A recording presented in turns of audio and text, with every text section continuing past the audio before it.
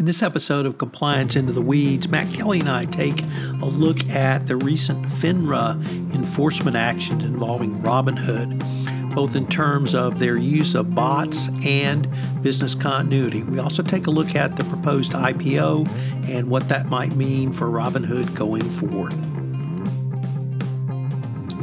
Hello, everyone. This is Tom Fox, the voice of compliance, recording from an undisclosed location, along with Matt Kelly, the coolest guy in compliance, who is fortunately back in Cambridge. So, Matt, first of all, welcome back. Hello, Tom. Good to be back. Matt, we recently had a couple of enforcement actions involving one of our favorite companies, Robinhood, and you wrote about them in Radical Compliance. I wondered if today we might unpack those and see what lessons there are for the compliance professional. Yeah, sure. So Robinhood is certainly an interesting example of regulatory enforcement. For those who don't know what Robinhood is or what it does, it's an app. It allows online trading for free if you are the customer, which of course means if the product is free, the actual product is you. Robinhood makes money by offering free stock trading to consumers, and you put money in your Robinhood account. Robinhood then makes some money off the interest of the cash while it's sitting there before you do your free stock trading. And Robinhood also then makes money by collecting all these trade orders and selling access to broker-dealer firms and security clearing firms to do the actual execution of those trades. It's called payment for order flow, which is a controversial thing. But that is how Robinhood makes a lot of money. And it is this high-flying darling in the fintech world. It's very cool, very slick app. Isn't it so popular? And Tom, you and I have talked before on this podcast about these meme stocks that suddenly get bought up like they're going out of style, like GameStop, like AMC Theaters and whatnot. And how does all that happen? And who are these people placing these trades? Robinhood is the thing that's making that happen. And their customers are the ones making the trade. That's what Robinhood is. That's what Robinhood does. Now let's talk about how Robinhood got into trouble. The big enforcement action that I wanted to talk about, Tom, was its $70 million fine imposed by FINRA, which is the regulatory agency or regulatory body for broker-dealer firms.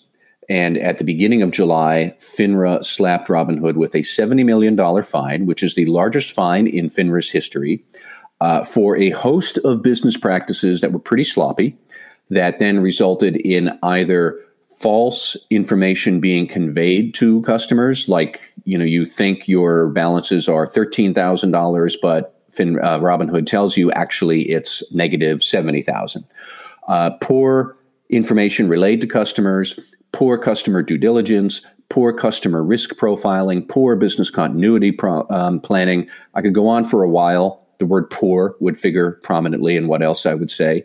But it was a lot of that and a lot of Robinhood growing so rapidly that its compliance capabilities were nowhere near the tasks that were necessary.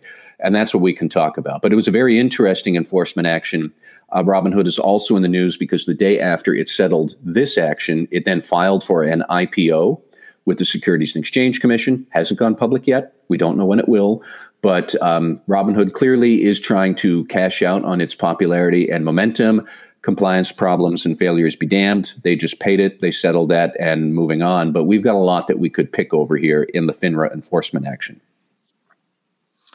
So, Matt, I guess the biggest message to me from the FINRA enforcement action, the first one involved really just the absolute need for the human element, that you can have a technological solution with as many bots as you can think of, yet if you don't have that human oversight, it's always subject to going down the wrong path or not fulfilling its function. So at its most base level for me, it once again drives home the message that whatever your tech solution is, you still have to have that human element. That's very true. And I would say that's the big lesson here for all compliance officers. And I know a lot of people listening might not be in broker-dealer industry, and you're wondering, what does this enforcement action have to tell me? The real issue here that FINRA called out with Robinhood was that Robinhood had written policies and procedures for what it was supposed to do. It did. But the software bots that it used for various business and even regulatory compliance functions, and I'll talk about that in a minute, The bots that was using to run the business, what they were doing was actually not in accordance with its written policies and procedures. And that's a big no-no in broker-dealer world with regulators. But really, what we're just saying here is that they had a paper compliance program that didn't match the actual physical compliance activities happening in operations. Everybody listening, that should sound familiar. We've talked about that in retail, in energy. That is what happened with Enron 20 years ago. How can you assure, you, the compliance officer, that you are exercising enough oversight over operations so that they happen in accordance with the written policies and procedures? That's the issue. And that is where that's where Robinhood came up woefully short. And Tom, I can give you a couple of examples if you want. I probably could give you more than a few examples, but that's where people looking at Robinhood should be thinking. How can I make sure that my written policies and procedures and actual operations are squared? So before we get to those examples, Matt, I really wanted to contrast this enforcement action in Robinhood. This is not a kind of Theranos action where the entire product or series of products of the companies was based upon a fraud. This seems to be really inattention or having a solution, and then as you just said, a paper program going forward. Would that be a fair assessment? It would. I mean, if you look at Theranos, clearly there was deliberate fraud happening there, I would say, in the minds of the executives and some of the people working at Theranos. Over here, a lot of the problems involved no people. They were not human beings actually running a lot of this that caused Robinhood's problems. It was all software bots that were doing what they were programmed to do, but they were doing it in such a slipshod or rapid accelerated way that the compliance oversight you wanted to exercise over all this activity just didn't keep pace. And Tom, I'll give you one numbers example that I thought was pretty interesting. Over a period of 2.5 years in the late 2010s, Robinhood racked up 5.5 million new customers. And they had to disclose things like their risk appetite and their experience trading, and did they want to get into options trading, which is highly risky. And then Robinhood, would have to review those customer applications and make sure that the applications are appropriate and we're going to give them services in step with their risk appetite. So 5.5 million customers over 2.5 years, all of whom had to be reviewed. Half of those customers, 2.75 million, they were reviewed by one human being. And if you sit down and do the math, which I did because I'm that much of a nerd, that would average out to that one person reviewing 2.1 customer applications every minute of every day, 24 hours a day, every day of the year for 2.5 years. And then you've got half of what actually happened went into proper review, assuming that a human actually could do 2.1 records reviewed per minute, every day, which of course they can't. So right away, we can see that the human oversight, which existed on paper, Robinhood's policies and procedures said that human principals, they were called options principals, would review all of the customer applications to make sure that they were getting the appropriate services for their risk appetite and experience, which is a big, big deal in broker-dealer world. And that is a big regulatory compliance obligation you have. Like, there's just no way that was going to happen. And so the bots took over and were approved almost all customer applications that came in.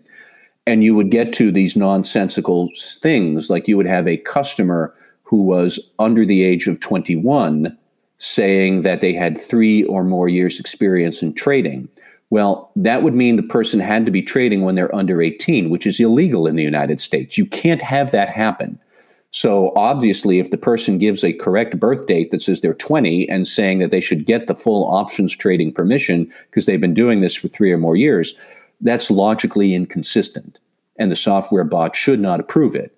And yet we saw scads and scads of instances where such applications were approved. And I can give you some other examples from there, but you see right away that the software bots were acting in a logically inconsistent manner, or let me rephrase it, in a manner inconsistent with regulatory obligations and rules. And yet there was not enough human oversight to step in and say, the bots are going crazy, we have to stop this. either curtail what the bots are doing or hire more staff or do a little bit of both or do something. But Robinhood had done nothing for a period of years. And then we wind up with the FINRA action, and we are where we are. Matt, I actually found the business continuity issue that you also wrote about equally interesting. For broker-dealers, this was a compliance violation, and the business continuity was that there was no business continuity because of systems outages. But I really liked your sort of ultimate paragraph where you said the rest for the rest of us, the lesson is to view business continuity plans expansively. And I wondered if we might be able to take that as a launching off point with the change that every corporation has experienced over the past year and will continue to do so forward. Why you feel business continuity plans have become even more critical, even if you don't have a legal requirement like FINRA Rule 4370. Well, yeah, that's true. And so specifically for financial services firms, anybody regulated by FINRA, first off, it's important because FINRA says it's important and there's a rule, but they specifically say that you must have a continuity plan to continue to provide services to your customers in the event of some big disruption. And what Robinhood had done incorrectly was interpreted business continuity to mean how can we be sure to get employees into the office no matter what? And they had a business continuity plan for that. But then because they are an online trading business, the ability to have technology that actually works all the time is crucial. And that is the substance of meeting FINRA's rule. To continue to provide services to customers means your website has got to work. And there were several periods, I believe it was in 2018 or 2019, where Robinhood experienced system outages for hours at a time. And the worst was nearly 24 hours. And if you're an online trading business and your customers are completely off of the website and the trading app for nearly a day, that's a big deal. But the business continuity plan had not reflected that potential. They only saw it as how do we get employees into the office? And that's it. Who cares? Frankly, yet again, the most important question in corporate compliance and conduct, who cares? And we can even say that the pandemic has shown, who cares that you can get employees into the office? They weren't allowed to go into the office. You had to devise ways to provide for operations, whether you're a broker-dealer firm or anybody else, you had to accommodate remote working on the fly, which is exactly what FINRA should have been thinking, or what Robinhood should have been thinking about, was how do we continue to provide services when employees are wherever? And then it becomes much more a matter of how is the website working? What is the redundant backup for the website? What about our data backups? What about our failovers so that when site number one and system one crashes, we automatically default to system two? And those are the sort of things you need to think about in business continuity. It is the ability to keep providing services and products to customers. And where employees do that, I think the pandemic has shown, doesn't necessarily matter. How exactly they do that, the customer doesn't care. And so long as you are obeying other regulatory rules, say around consumer privacy, I don't think the regulator is going to care either. They just care that you can continue to serve your place in the supply chain of goods and services and the greater economy. And Robinhood came up short on that. And so they got dinged on business continuity, along with all of their other human oversight failures around customer due diligence and risk profiling and everything else that we've already been talking about. Man, I wonder if we might be able to spend a few minutes in that veiled land of the future, which for Robinhood means their potential IPO. First of all, and maybe tie that back into the money they're making on trade orders and payments for overflow, because it's my understanding that both FINRA and the SEC have not opined on whether they're going to allow that to be a part of their income, but also in the IPO, how on earth are they going to demonstrate an adequate compliance program in the face of these enforcement actions and potentially whatever else may be out there? That's a very good question. And, if you are interested in it, listeners, you can read the registration statement for Robinhood, which certainly plumbs new depths in admitting fundamental weaknesses in your operations. But yes, the IPO document, the registration statement, point blank says, a big part of our business model, which is payment for order flow, may or may not be outlawed by Congress or by the SEC or FINRA. It never really had come about before. Robinhood is a pioneer in free stock trading and payment for order flow, and it's gotten way out of hand. And the SEC chairman, Gary Gensler, has already said he's not quite sure what this means for greater risks to stock market volatility, to financial fraud, to financial stability generally.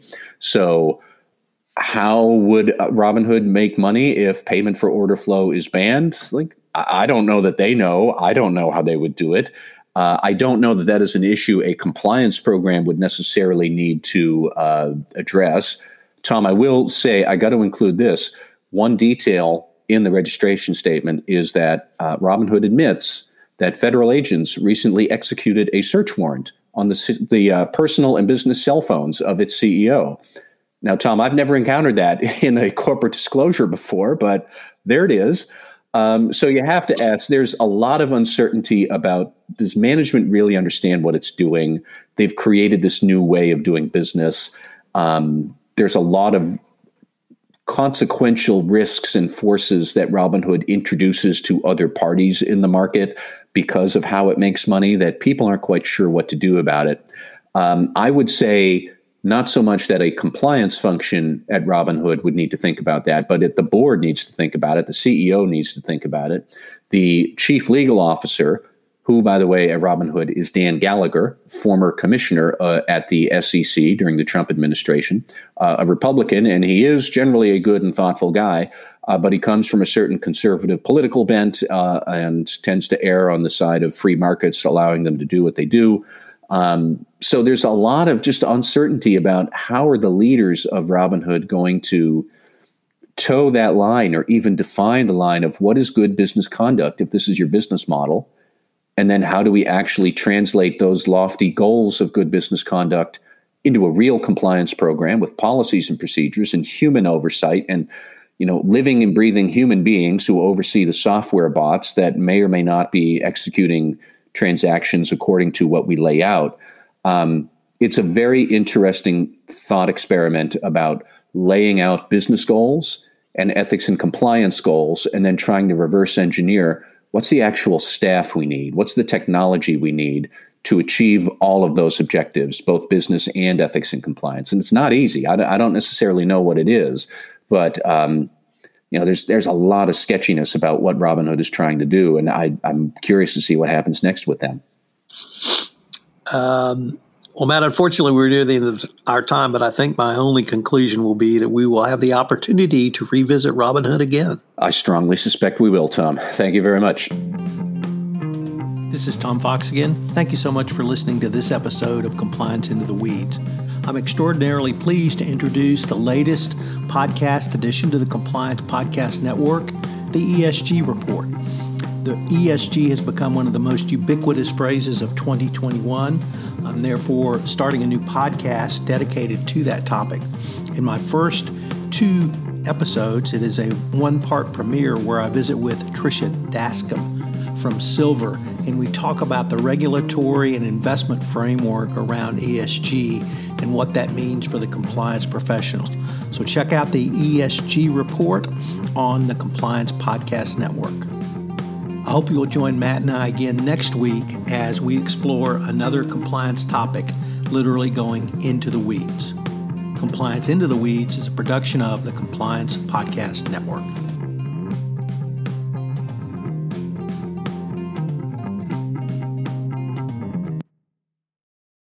This podcast is a part of the C-Suite Radio Network. For more top business podcasts, visit c-suiteradio.com.